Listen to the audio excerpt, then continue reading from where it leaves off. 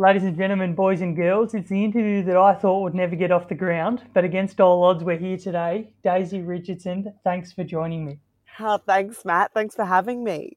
It's been a bit of time in the works. There's been a bit of back and forth, times changing. It's all thanks to the coronavirus. It's making us all lose our minds, I reckon. Yeah, me too. It's just, it's been such a crazy time at the moment that you are either so busy or so free. There's just no in between. And even when you're free, I've found that I've never been more busy in my free time. Like I'll be there, and I'm like, I know I'm not doing anything, but I swear I don't have time for anything else. I agree. I wake up and I write a job list for myself just to keep myself occupied. And then I still get to the end of my days and haven't completed that job list. It's crazy. Exactly.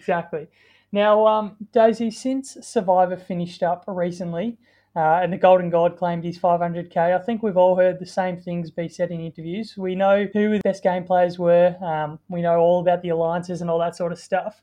What I want to do today is get to the bottom of some of the stuff that hasn't already been covered, and we'll just roll from there. Yeah, sounds good. So first off, we obviously, as fans of the show, we see the end product with each episode. We get the best bits, I guess, of the challenges, the tribals, all the gossip. But outside of that, what are you guys actually doing that doesn't make the cut? Like, do you just sit on the beach and talk shit all day? How do you keep yourself busy?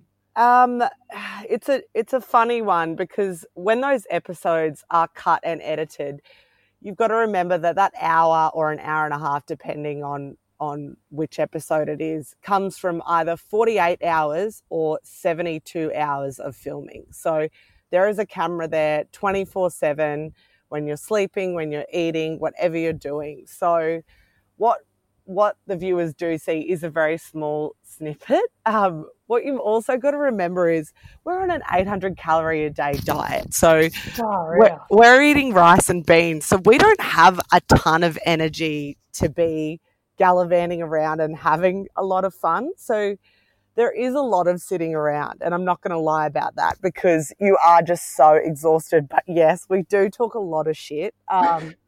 I found in season 4, I at one point found myself on a tribe. I think it was me and 6 boys just before merge, and all they talked about was food. It was so frustrating because it was torture for themselves. I don't know why they continued to just slap themselves over the head with something they just couldn't have.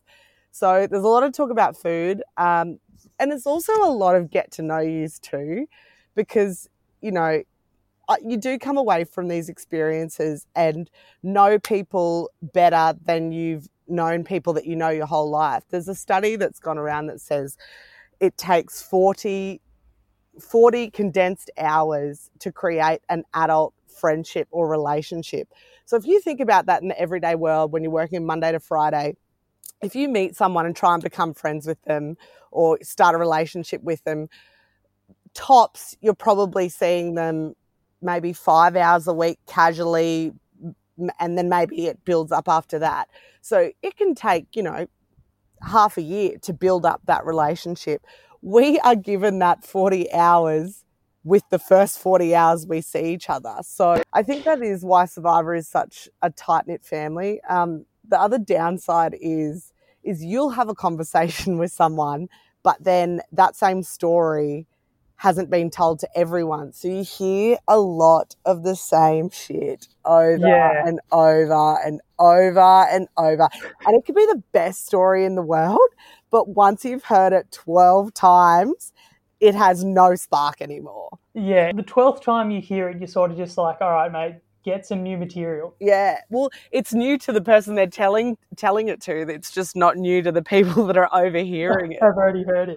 Now, you did mention that you can develop a friendship pretty quickly because you are just spending so much time together. On the flip side of that, how hard is it to make genuine mates while you're thinking, is this person just going to stab me in the back tonight?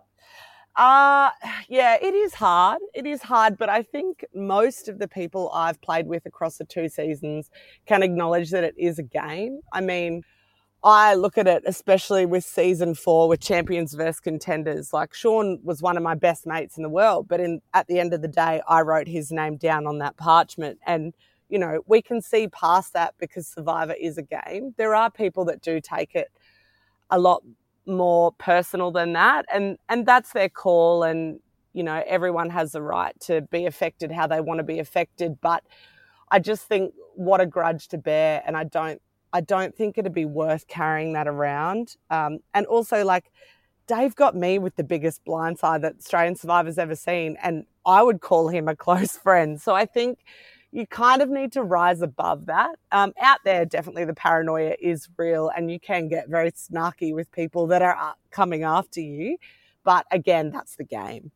Yeah, 100%. And I suppose the 800 calorie limit a day probably adds to some of that snarkiness. I mean, it's bad enough getting hungry when you're at home, but when you're on 800 calories a day, doing challenges, trying to build up your camp and all that, I can imagine it would just be torture. Like, someone would say something and you'd just be thinking, you seriously need to go in the bin. Yeah, Like, for sure. I would snap so quickly. And that's the idea of Survivor, is they push you into poverty. Like, that is the closest you will get to poverty in a first world country, is what they do to us because of, the living conditions. And absolutely, there are so many times when you are sitting there holding your breath thinking, shut up. But the more you react, the less popular you become. So really it's self-detrimental, and it's not a path you want to go down.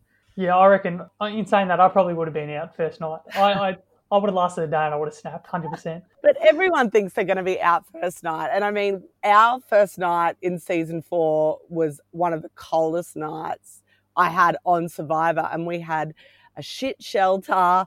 We were with 11 other people we didn't know. And if you snap on that first night, that does guarantee that if you go to the first tribal council, you most likely will be the one to go. On that first night, was there a little bit of regret with you thinking, oh, I've made the wrong decision here, this sucks? Not a week. Not a week. I'm an all or nothing kind of person. So I believe in having regrets, but only so that you can learn from them. And I remember laying there thinking, oh God, this sucks. But the sun will always rise on another day. And I think, I'm glad the way we did it, because I let someone else take charge to have this idea to build this really poorly designed shelter, and they then have to deal with the fallout of it, not me. It pays to not stick your neck out, but unfortunately sometimes you just still have to suffer the consequences. Now, you obviously came into this All-Star season having gone pretty deep into season 4, as you said. Was there any sort of pre-game playing chatter with some of your old alliance? Did you know who was going in? Like, was there any pre-Survivor strategy going on? Oh, there definitely was. And there's been a lot of talk about this in the media. And if you say that you didn't pre-game, you're a liar, because a pre-game can range from anything from reacting to someone's stories on Instagram to having phone calls with someone every night. Like, there is so many levels of pre-game, and I've seen so much stuff about people saying, oh, I was so honest, I didn't contact anyone. But that's just not the case. Like, all of these people have played with people that are going in before. That's what happens when it's a returnee season. You may not have played with everyone, but there are going to be relationships there. I mean, Lydia and Sean did a trek, I think, a week before Survivor, a 5-day trek through the desert. Don't tell me they were talking about Survivor in those 5 days, 100%. That's right. And it's like, I remember, like, everyone starts following each other on Instagram and sussing them out. And, if they put up a run, it's like, oh, are they getting fit for All-Stars? And, commenting on people's photos saying, oh, I can't wait to meet you one day. Like, it can be anything. And I find it really frustrating when people say I didn't do an inch of pre-gaming, because that's rubbish. That's rubbish. Yeah. It's impossible. It's impossible to not do it in some way, shape or form, whether it be incidental or not. 100%. No, that's what I thought. I thought there would have been some going on, but you see people coming out and saying, oh, no, I didn't do that. I played such an honourable game. And I'm like, that's rubbish. Come on. Well, Let's be real here. for sure. And I knew the 5 that were going in from my season. I knew that Abby was going in. I knew John was going in. I knew Harry was going in, and I knew Dave was going in. So, you know, my biggest stress before going into the game was those 4 people are based in Western Australia. So they were catching up on the regular and seeing each other all the time. And I was feeling really left out of that. And I thought this is going to be a detriment to me when the time comes for me to play, because I'm not seeing them and I'm not having the conversations they're having in a group setting. So, yeah, what also I racked my brains about was that being a season of All-Stars after 4 seasons of Survivor, I thought it was going to be a 6-6-6-6 split across the 4 seasons. So in my head, I'm trying to rack my brain thinking, who is this 6th person from our season that hasn't come forward and hasn't said, hey, it's me? So I was having nightmares thinking Andy was going to show up and knock me out day 1, which wasn't the case. It ended up being, I think it was a 5-7-7-5 split. And then it also depends on how tribes fall too. I mean, I got put on a tribe with Dave. He was the only person from my season. We saw how that ended. I had a really close relationship with Henry, who I planned on playing a very big game with, who then ended up being put on the other tribe. You know, I had not met a single soul on my tribe other than Dave when I sat down on that beach. And the people from season 1, 2, and 3 have either had 3, 2, or 1 year to become part of this Survivor family, because people do hang out and they do network. And, you know, if they have Survivor catch-ups in every state every couple of months. So these people have been inducted or joined a family, and us season 4s had only finished playing the game 6 weeks ago. So we hadn't been fully inducted into that family yet. Sounds like there's a bit of us versus them mentality going on. A bit of the season 4 take on the rest. Is that what it was like? It felt like that. Well, that was my worry going in, but now watching the series and how it played out, I don't think that was the case. Season 4 weren't exactly a united bunch. Dave got rid of me. Harry got rid of Abby and John. You know what I mean? Like, other than Abby and John, none of us really stuck together anyway. So it couldn't really be an us versus them, because there wasn't really an us.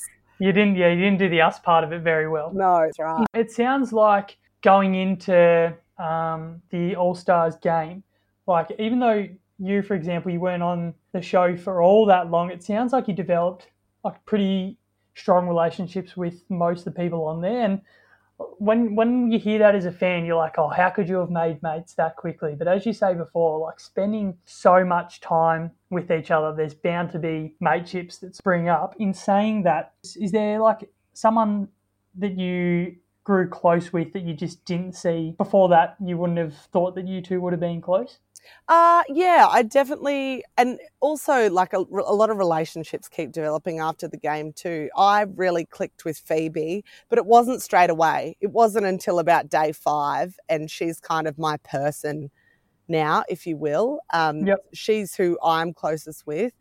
That alliance that I was in of 7, even including Dave, like, I would call 5 of that 7 some of my closest friends in the whole entire world. And, you know, Phoebe and I are very different. Phoebe is quite a gentle soul.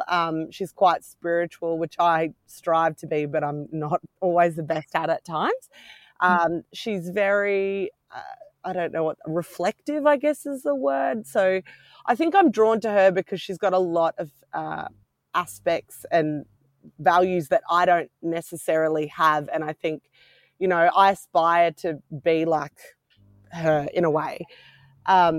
In saying that, yeah, to say I was friends with everyone would be a massive, massive stretch. But, you know, we saw my tribe. There was a very clear divide right down the middle from day 1, essentially. Yeah. So, you know, and that first vote that came out, they showed no strategy from the bottom half as to why they picked my name. And that's, I think, partially because there wasn't one. I was just disliked. I was disliked by probably 3 people, and someone went with my name because of that. I don't think there was really any strategy at all. It was more just a bit of once your name was thrown out there, it was the beginning of the end. For sure. Alrighty, so there's as we said before, there's about an hour that goes to the screens each night, or an hour and a half, depending on the night. But is there a Survivor memory that you have that's either like the funniest memory, the fondest memory, something that didn't make it to the screen that you look back on and you cherish?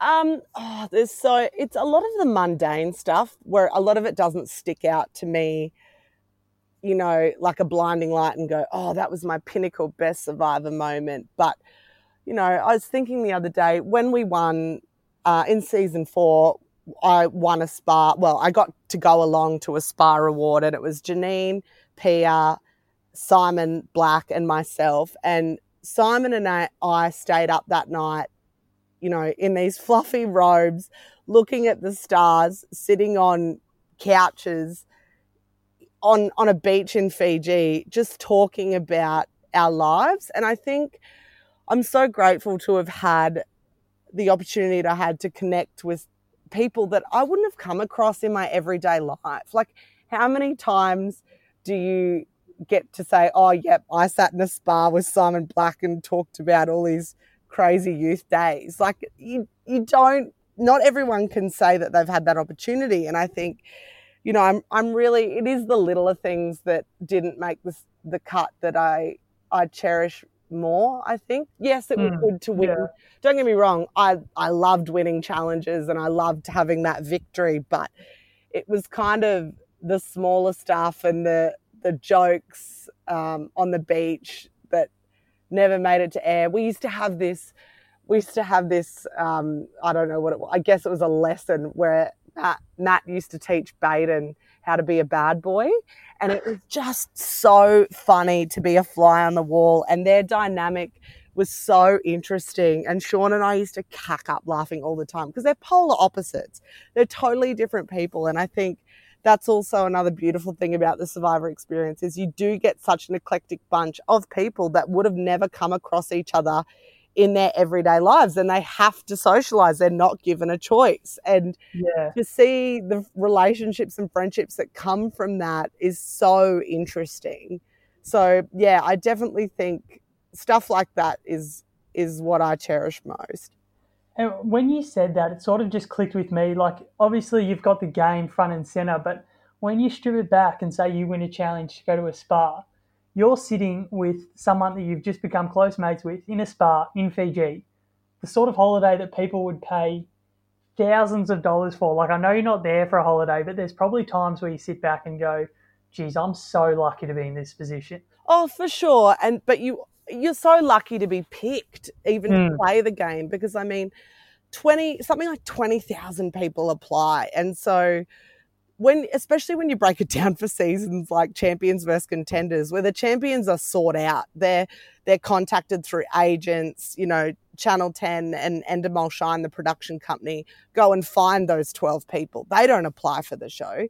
So then us 12 motley crew that have applied out of 20,000, it's already such an honor. But yes, you are grateful for that spa and, how much people would pay to have that experience. But at the same time, you've certainly battled to get it. Yeah, no, 100%. Now, I did some digging. I've reached out to a few fellow Survivor crew, and there's a few stories that I want to get some insight on, because when I found out about him, I was genuinely in tears of laughter. Now, firstly, apparently in season 4, someone had to have a chat to you for, I guess we could call them disciplinary reasons. There was something you were doing, or should I say something you were doing too much of, that landed you in a bit of hot water. Oh, do you know what I'm speaking about here? Yeah, swearing probably. Nah, more to do with the food situation. Oh, is this the pot scraping? Oh my God. I'd love to know who gave you this little tidbit.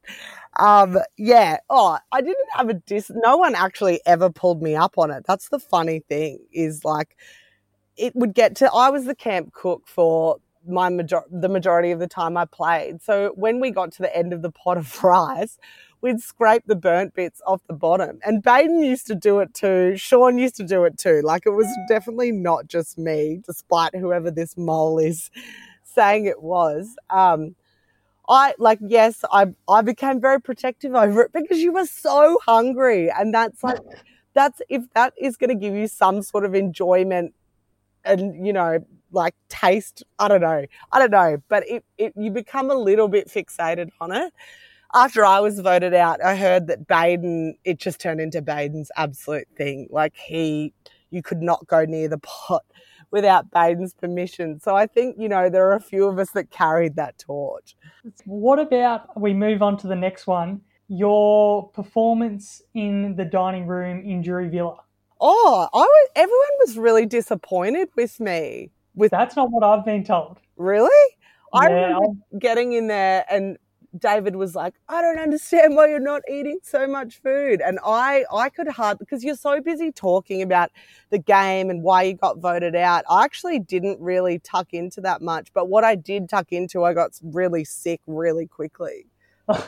Because good old Johnny Boy told me that he thought you were the first person that would have left Survivor weighing more than what you did when you came into it. Well, I actually did. That's not a lie. So when at the end of Jury Villa, so that first feast, I didn't eat a lot, but after that I certainly made up for it. And I weighed more when I got on the plane to come home than I did when I first started the game. It was only about 1 kilo more, but it was more. That's got to be the first person in history for that to happen. That is a good effort. Well, I was in there for 9 days, and you've got to remember, I was in there at the start. I was in there with 3 boys, so Sean, David, John, and then after me was Simon. So I was in there with 4 boys. I was eating at the rate 4 boys were, and I had a light bulb moment one day that I went, I can't be eating like this. I'm not their size. I do not have their output energy-wise, and I tried to slow down, but it's so hard after. I was going to say, bugger that, treat yourself, go hard. Oh, for sure, and I certainly did. Alrighty, now the last one I want to get to the bottom of is, what's the toilet set up on the island, and what would happen if someone didn't make it to that toilet in time? Oh, I can tell you a good story about that. John's probably already told you, and he's probably he told me to ask you. Yeah, which it wasn't me. So what happened? We had an area where we went to the toilet, and for the first week or so on season 4, there was no moon, so you couldn't see your way down the path to get to that area. And one morning, I woke up at daybreak. I must have been the first person to go, and on the path there was this massive, like, puddle is the only way I can describe it, of shit. Like, someone had just got their pants down to get this bad boy out. It was so disgusting, and it was huge. Like, I couldn't believe that it had come out of a human being. Anyway, so I kicked dirt over it and kicked leaves over it, and I told Matt about it, and Matt said, oh, we've got to get to the bottom of it. We've got to find out who it is. So we waited until that evening, until all 11 or 12 of us, however many there were at that point, were around the fire, and we could see everyone's facial reactions. And I told this story, and we wanted to see who reacted, but everyone had a really good poker face. No one let anything slip. So Matt went on this rampage trying to find out if it was Baden for like a week. Turns out it wasn't Baden. We do know who did it now because I think a producer actually got it on tape. But that won't be revealed. But a producer had to walk in one day and give us a warning and say, guys, a cameraman stood in your shit last night. Clean it up. So no wonder John had a good laugh about this when he sent it through, because when I read that, I was like, that is cold. It is a really good story, but it's very unfortunate for the person that it happened to. Alrighty, Johnny boy, thanks for filling me in with those. They were good gems. Screw you, John. Besides going on Survivor again, if you had to pick one game show to be a part of, what would it be? Oh, that's a great question. Look, if I was single, I would I would definitely do The Bachelorette, as long as I was the Bachelorette and there were 24. I don't think I could do it the other way around, where I was one of 24 and was a contestant. That's not relevant to me right now, so can wipe that off the list.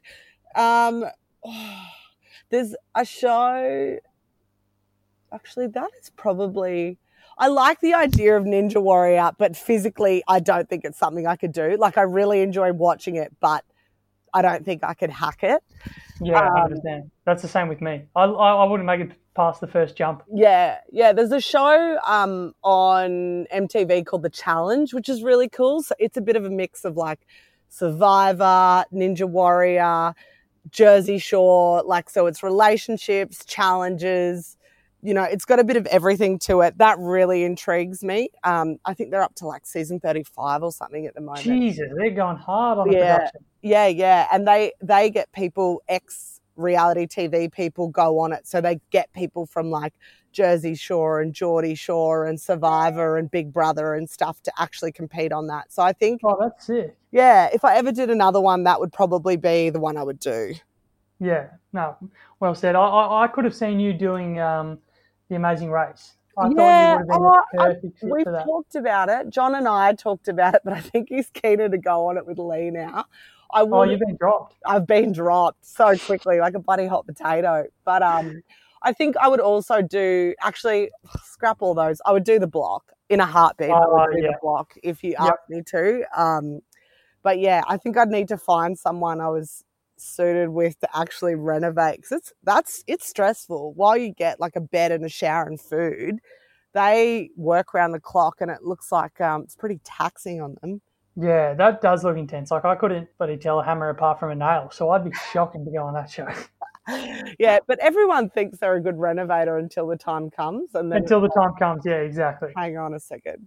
Alrighty, so as much as I'd love to sit here and just chat rubbish about all good things Survivor, I want to move on to some of the more serious topics we've got lined up for today. People probably get bored of me saying this, but of course the show is all about exploring mental health, and you've got a really unique experience and I guess perspective on it, and I think that people will really be interested to hear it. Would you be comfortable talking about where your mental health journey kicks off? For sure, absolutely. So my life, I've had a pretty unique life, and I can say that there's not a lot of people my age that have kind of had the upbringing I've had. So I was born in Brisbane, but my mum is from Brisbane and my dad is from a cattle station in southwest Queensland near a town called Quilpie. The property has been in my family for over 100 years, so it's a bit of a legacy. You know, my great-grandfather bought it and so on and so forth. It's been bought down or passed down the generations. So my mum married my dad. We lived out there. I have a younger brother who's very close in age to me. I think we're 15 months difference.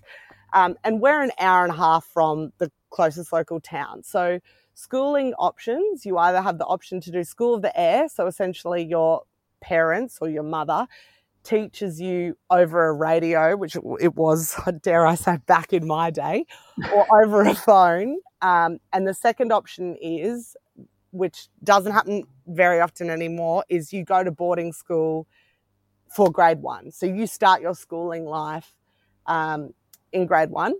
So that's what I did. So my brother and I went to a convent run by 2 Catholic nuns. It sounds like something from the olden days, but this is the year 2000. So I was going to say, this sounds like something that I'd hear like early 1900s or something. Yeah. So they are still around, but they're just very few and far between. So I went to boarding school then.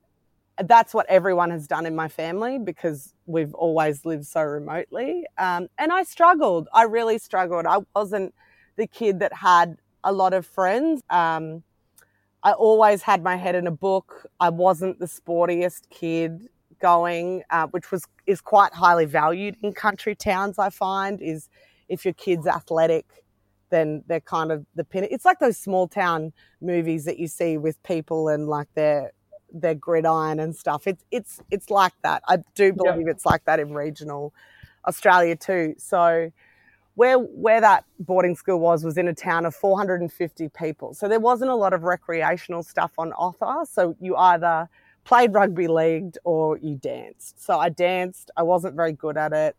All the girls were really good at riding horses. I wasn't. So I was always kind of on the outer a bit. But I always was pretty switched on. I was, like, Mum used to call me a clever kid. I don't know whether that's true or not now. But, so when it came time to end my primary schooling, I went away to an intermediate boarding school for a year for grade 7. And I went from being in a school of 28 kids and being one of 8 boarders to being in a school where there was 125 kids in my grade, and I think 80 or 90 of them were boarders, and that was just in my year group, not to mention the whole rest of the school. So I went from being a big fish in a very little pond to a little fish in a very big pond. And it was much the same. I struggled. I never had a massive group of friends. I always had one or two, but I was bullied a lot growing up because I was so different in a way, and it was just because I had different priorities. Like lots of country kids are just so involved in sport, and that just wasn't me. It wasn't something I was good at. So then for high school, I went away. I came to Brisbane for boarding school, which is again what most country kids do. They go away for secondary schooling. And I had friends. It wasn't as tough as I found primary, but school wasn't something I enjoyed. I never found like my clique, if you will, and I never had a really, really close group of friends that I could rely on no matter what. So I was always a little bit lost socially, I found. So then on my property where we grew up, I was very close with my grandparents because they lived there too. And in my last year of school, my grandfather died, and that took a really big hit on me because he was like a father to me. I spent as much time with him pretty much as I have my dad in my life. So it took a real toll. Whether that was the trigger moment event, I'm not sure, but I then suffered from depression for probably a good 12 months after that. I struggled to get out of bed in the morning. I was really lost with what I wanted to do when I finished school. My weight fluctuated, like a yo-yo, and it wasn't a good time for me. And it's hard to have depression when you're at a boarding school because you don't have time where you can just shut the door and be alone. Like, you are always in a dormitory, you are eating together, you are playing together, you're going to school together. Like, you are with these people 24/7. So there's not a lot of privacy, and I really battled with that because whilst you may think that's a good thing because you could go through it with people together, I didn't really feel like at the time I had people that I could go through it with. So my mum pushed me to seek help, and I did, and I recovered from it. My outlook on life changed, and I saw light at the end of the tunnel, if you will. So it's hard. I think everyone goes through some sort of depression or mental illness at some point in their life, and to say you don't, I think that's not necessarily that you don't. It may just be that you haven't realised that you have. That was another one. And then a few years passed and I suffered from it again. It was the same kind of situation. I didn't really feel like I had a close group of mates that I could rely on. It took a lot longer the second time round, and nothing seemed to be changing. So I decided to pack my bag and move overseas, thinking that was going to solve everything, like the 19-year-old naive girl I was. And I got there and realised I was still depressed despite being in one of the most beautiful places in the world. I couldn't seem to see the positivity in things. And it's really sad because I look back on my time overseas, and while I did have a good time, it feels like there's this big shadow over the top of it of how I was feeling. So, yeah, again, it's tough. I think that, yeah, it was tough. One of the things that you touched on a lot was that support network. And as you said, like that is so important when you're going through this sort of stuff. Do you think that, like, obviously you touched on the environment that you grew up in, rural Queensland. Like, it's hard enough going through this as a city boy, but in rural Queensland, I'm imagining that access to facilities or even just, I guess, the perception would have been very different to what it is for someone in my position. Did that make it harder being in that environment? Absolutely. And I also think there's a real stigma around country people and mental illness. We're quite stubborn and we don't like to ask for help. Yep. So, and you see that there's a lot of campaigns going at the moment, like the Black Dog, trying to encourage, especially rural people, rural men in particular, that it isn't weak to speak out and to ask for help. So I was kind of raised that, you just pick yourself up and you get on with it. And it's not something that you have to ponder on. But yeah, it wasn't even a thing. I didn't learn about mental health growing up. I think a lot of people didn't. I think it's only really become prominent kind of in the past 10 years or so. So yeah, yes, in answer to your question, yeah, it is.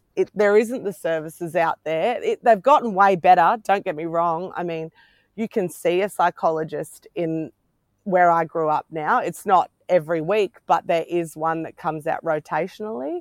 Yep. Well, I think things have definitely improved, but there's still definitely a long way to go. I also think that with technology now, we're quite spoiled that you can have like a Skype session with a psychologist or something like that and live remotely, and the internet's come so far. So yes, it's a very different landscape from what I grew up with, but I still think more progression can be made. Yeah, no, well said. And since that period of time, you've had some other battles going on that you've been extremely open and honest about, in particular your battle with, and correct me if I'm wrong in saying this, endometriosis, I think Yeah, is the pronunciation. that's right. But it wasn't until it wasn't until uncovering your story that I'd even heard of the condition itself. Do you think there's a lack of understanding surrounding the condition? And in saying that, do you think that that sort of contributes to a stigma that surrounds it? For sure. I definitely think so. I mean, 1 in 10 women suffer from it, and the fact that you didn't even know what it was, it just goes to show that it isn't widely spoken about. And I think a lot of reproductive issues aren't widely spoken about because, no pun intended, they aren't sexy. It's not like, oh, I broke my femur. How daring of me. What a badass I am that I broke a bone, or Yeah, something like that. When you're talking about people's anatomy, people go, "Ooh, I don't want to talk about that." they shy away from it. Yeah, that's vetoed. And it's something, and because it's also with diseases that you can't see as well, not just necessarily endo, but even mental health's a good example of it. Any mental issues you may have, because you can't see it, it's some people really struggle to empathize with it because they can't physically see it, so they just think, oh, well, nothing's wrong with them. So for those listening that don't know, endometriosis is the condition where the tissue that's meant to grow inside of your uterus grows outside of it. So whilst it's not cancer, it grows in a similar way. It's very sporadic. It can appear pretty much anywhere. They don't know the cause. They don't know why people get it, and it just happens. And at the moment, there is no cure. So there are a lot of preventative measures where you can get it cut or lasered out, but most of the time it grows back. There's a lot of myths that having a baby can then rid you of the symptoms. That's also not been proven. So essentially it's yeah, it's a disease that we have no cure to. It appears out of nowhere, and it pretty much turns your world upside down. Is it true that a diagnosis can take up to 10 years? Because when I read that, that shocked me. Like, that's a long time for someone to be living with something that they don't know what they're going through. Yeah, so I think the average at the moment to be diagnosed is 6 years. It took Yep. me 10 years. So it took me from the time when I was in high school. Actually, this all correlates. It's funny when you start talking about it, how it all fits in, doesn't it? Yeah. But when I was having those mental struggles, I was struggling with this too. So there were points where I remember one pinnacle story for me that really sticks out was I was 14 at the time, and I was meeting up with this boy that I liked in the city to hang out with him for the day. So I caught the bus in. Him and I walked to Botanical Gardens, spent the day together. We were sitting under a tree, and we went to leave. And I was wearing a black pair of tights with some black sandals, and I stood up and something felt wrong, and I couldn't figure out what was wrong or why I felt that way.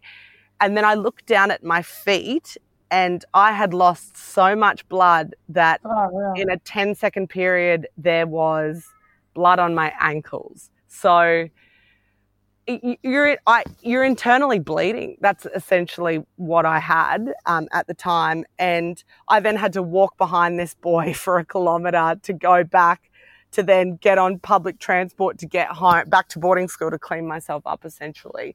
So it's, it's crazy, these horrific stories. And that's just one which is, it's more an exterior thing. When you start talking about like pain flare-ups people have had and situations they've had them, it's even crazier. Like I remember one day I used to walk home from work every afternoon, and just before I was about to go on Survivor, I was walking home one day, and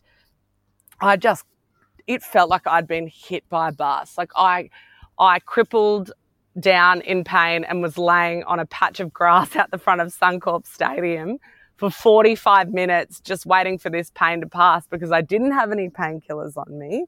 I was 400 meters from my house, so it felt stupid calling anyone to ask them to come and pick me up because I could literally throw a rock at it from where I was. But I couldn't move. You are paralyzed from the amount of pain. And unfortunately, the amount of endo you have isn't relative to the amount of pain you have. The position it's in isn't relative. So there's just so many if but maybes, and you just never know when you're going to get a flare up. And as you said, like, because someone can't physically see, like in your case where you're bent over for 45 minutes and you're crippled with pain, Yeah. someone can't see that you've got like a dislocated shoulder or something, and they're going to walk past and think, what the fuck is going on? Yeah, this chick's crazy. Why is she Yeah. helping writhing on the ground holding her stomach? Like it's nuts. It is absolutely nuts. And it's also quite tricky in the dating world too, because you go into a situation and want to be intimate with someone, but you think, oh shit, I might lose 3 cups of blood here out of nowhere. Like, how are they going to deal with this? They're going to think there's been like a massacre in here. So, it's hard, and it's hard It impacts so many different like parts of your life. so many different, and then the mental side of it too, tying back to that. Like after high school, I became quite a physical active person. I enjoyed my activity. I enjoyed my training. I enjoyed, being in the outdoors. Something kind of just flipped a switch in me. And, I could never trust that I could go out and do something without having this as a setback or without having this stopping me. And there's nothing you can really do to prepare for it because it's so sporadic. Like, and I still go on walks where I'll have stuff like this happen, and it's just seems to be never ending. Yeah. And on that note, you had your initial battle with depression, then it flared up again. Then you overcame that the second time. How hard was it after you got a diagnosis at such a relatively late age, like compared to when you can get diagnosed with a range of other conditions? You haven't had that period of time as a kid to adjust to living with not only the condition but the diagnosis itself. How did being diagnosed at that age impact your mental health, considering that you'd already had those two battles prior? Yeah, I became really frustrated. I became frustrated because doctors weren't listening to me, and I felt like I was banging my head against a brick wall. I was going back over and over again saying, no, you need to listen. Something is wrong here, and I can't, whilst I'm not in pain now, I may be in pain later, so I need you to look at this. I had a really supportive partner at the time who helped me through it. My mum has been amazing through it all. I had a really good group of girlfriends which stuck by me through it. I've had 3 laparoscopies now in 3 years for this. So I've been really lucky that I have had the support network now, but I became frustrated, but most of all, I became anxious because and it felt like I didn't know when I was going to get an answer, and I didn't know when the pain was going to come. So how could I plan my life and even just plan my day when I didn't know if I was going to be able later in the day? So yeah, it was tricky.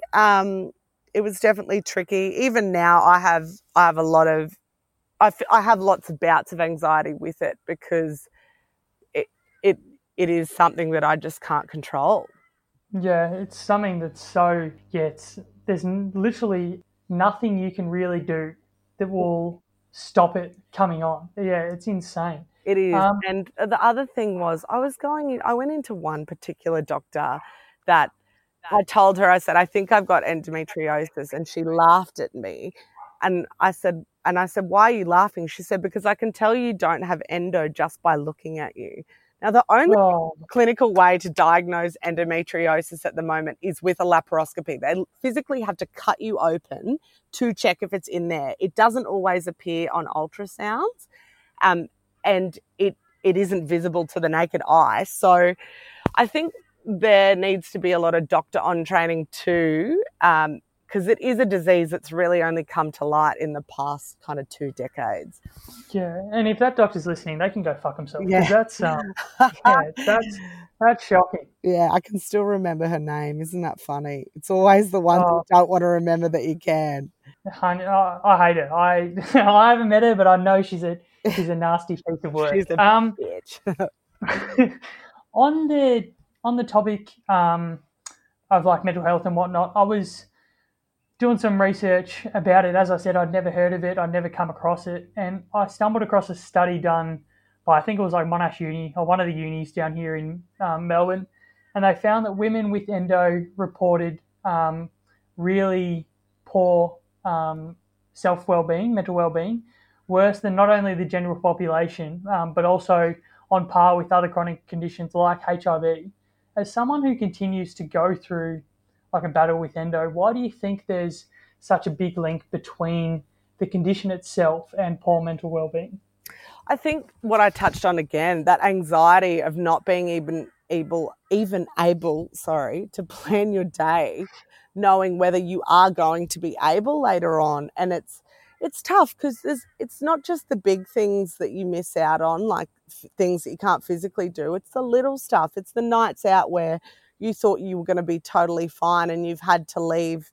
If you even get there, you have to leave at 10 o'clock because you feel too sick, or and it's all the stuff that you miss out on that you always feel like you're a step behind. And I try and not have that mentality. I just think, this is the card I've been dealt and there's got to be other ways to manage it. But because, for a long time, it wasn't even recognised as a disease. So I think a lot of women also really struggle with that because it was like, not what we weren't being noticed, but we weren't being acknowledged, like that this pain was real. And I think there was even a study done showing that the pain that sometimes that you can feel from endo is on par to that of labour.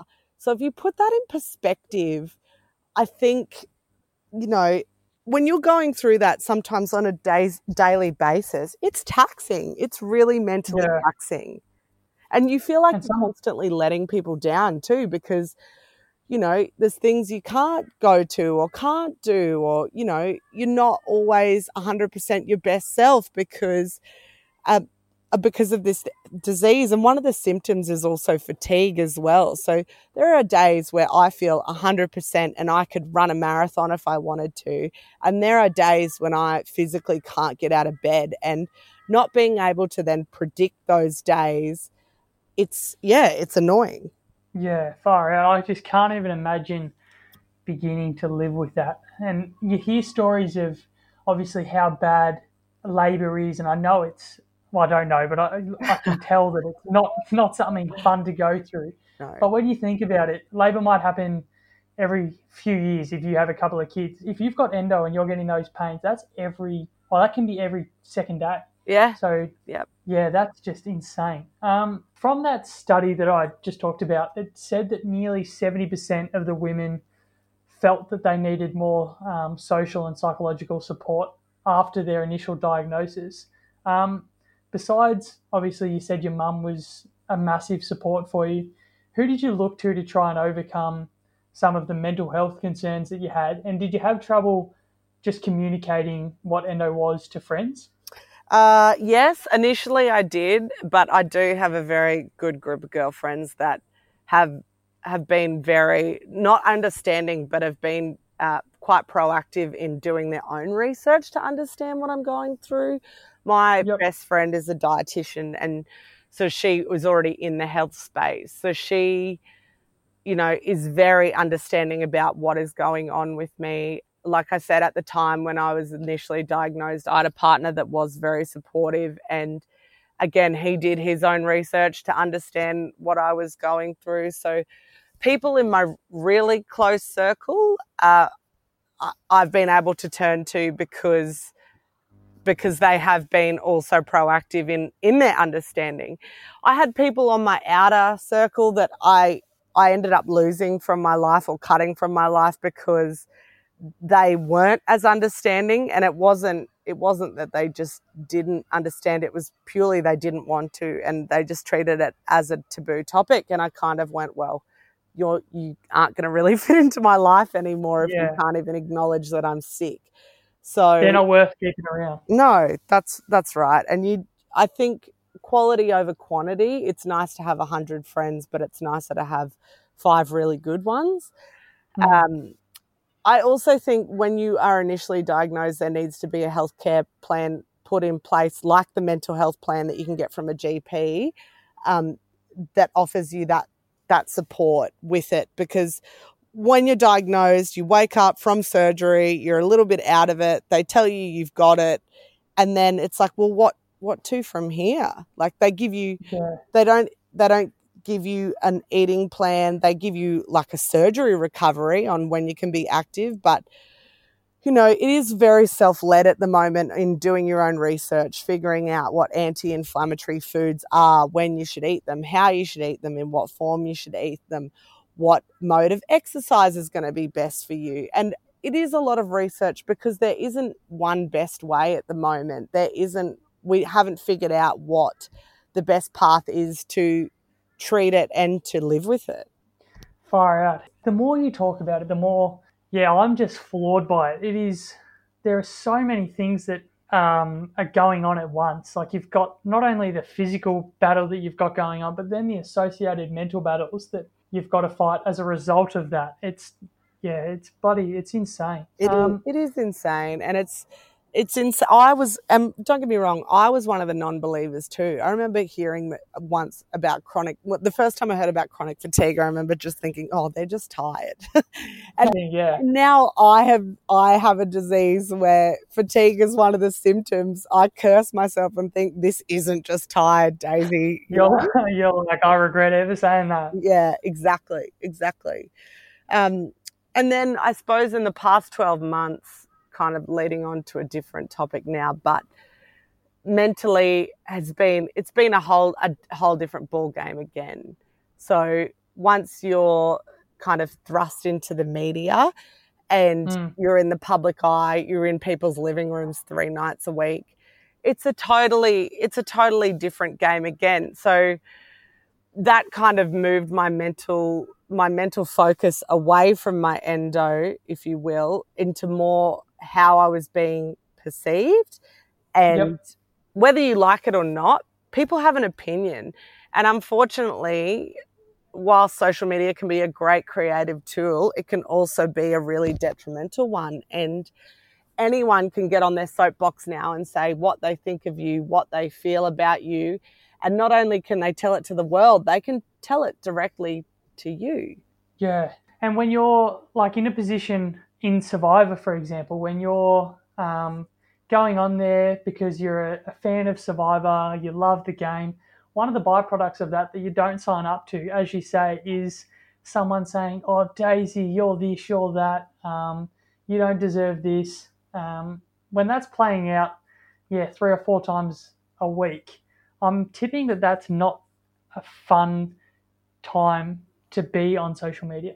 No, it's not. And whilst there are a lot of good things and good people really encouraging you and telling you to keep going, which is kind of ironic considering it's already been filmed, there was one week in there in season 4. It was very evident I had a very close friendship with Sean, and that's what it was. It was a friendship. It was Yep. nothing more than that. But I think the world just loves to perceive a single young girl as when they have a friendship with a married man as she's a predator. She's, Yep. She's out to get him. She's got her dirty little mitts on him. And there was a 2-week period there where they kind of started to show Sean and I's friendship, where I got a death threat, minimum 1 every day. So I would wake up in the morning and people say, "Oh, don't read the comments, don't read the comments." I've done both. I've tried both methods now where I've read everything and read nothing. I haven't found one more helpful than the other. But what a lot of people don't also realize is a lot of these things that are being said aren't being said online. They're being sent in direct messages to you. So, and I think a really tricky one is Twitter, because it's not regulated in any way. You can get on there and say whatever you want, and it virtually can't be taken down. Like, whilst you have a character limit, it doesn't take many words to say something nasty. So, yeah, I went through a really tough time last year when season 4 was on TV because of that. And it's hard because no one knows what you're going through.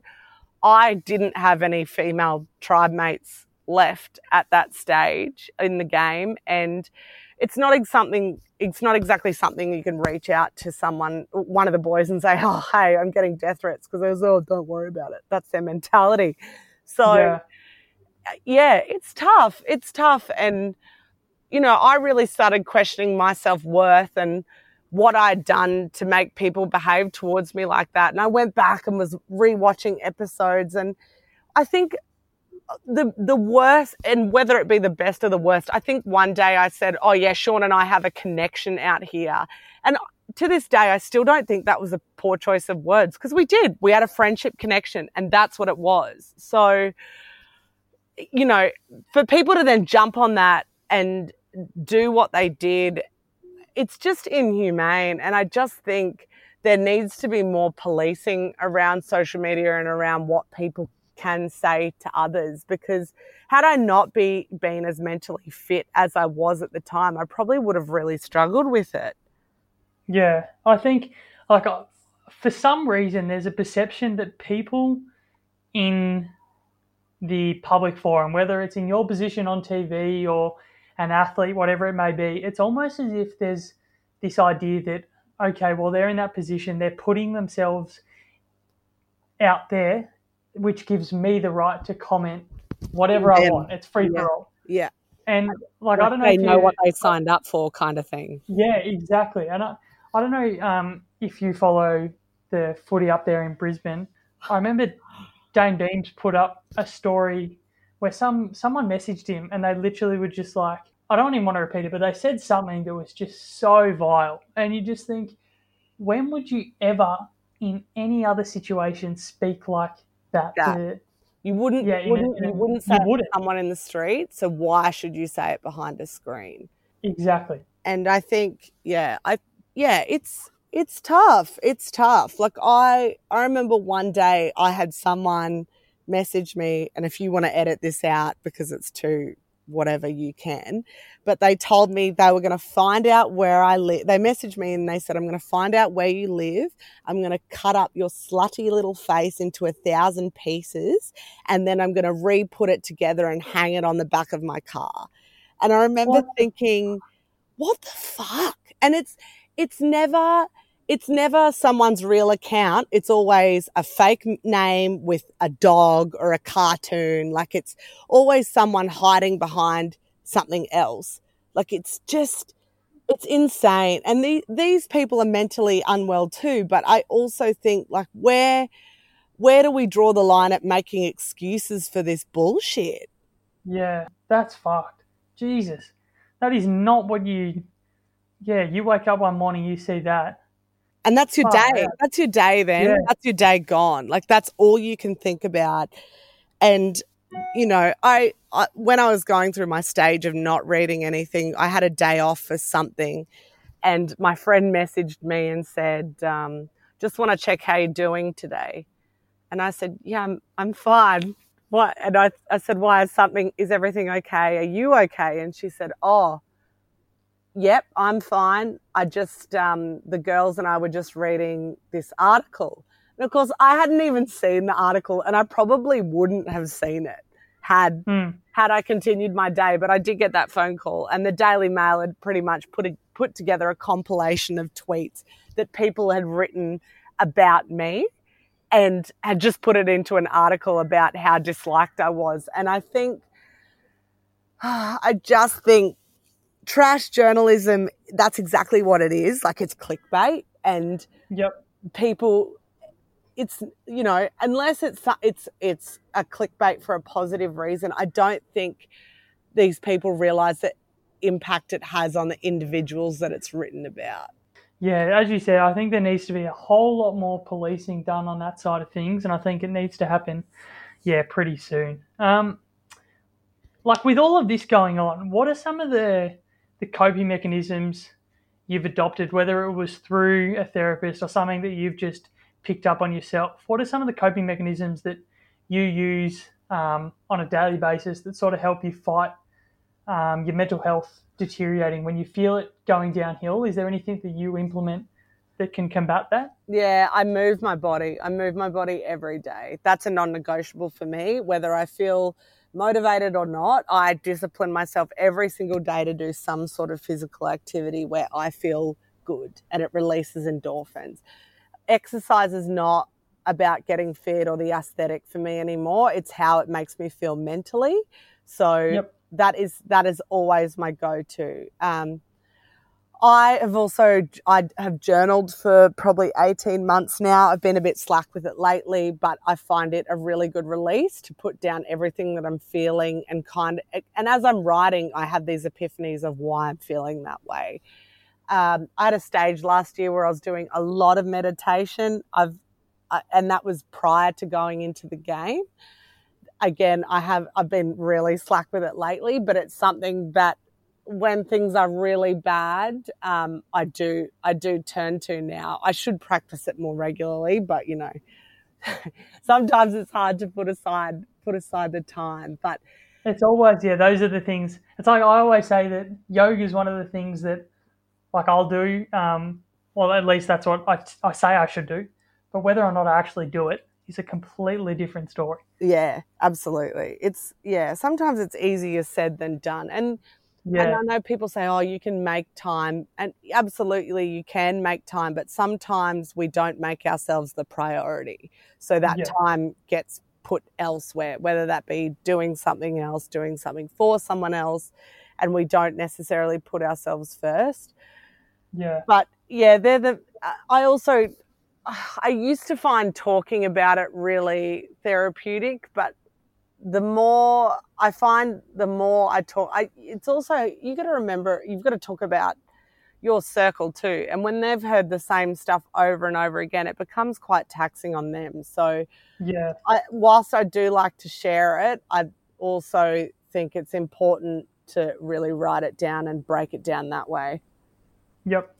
Um, I guess the note that I want to finish off on is there's a lot of people that are probably in a situation where, because of the stigma, because of maybe a lack of education, whatever it may be, there's a period of unknown about like the mental health side of things.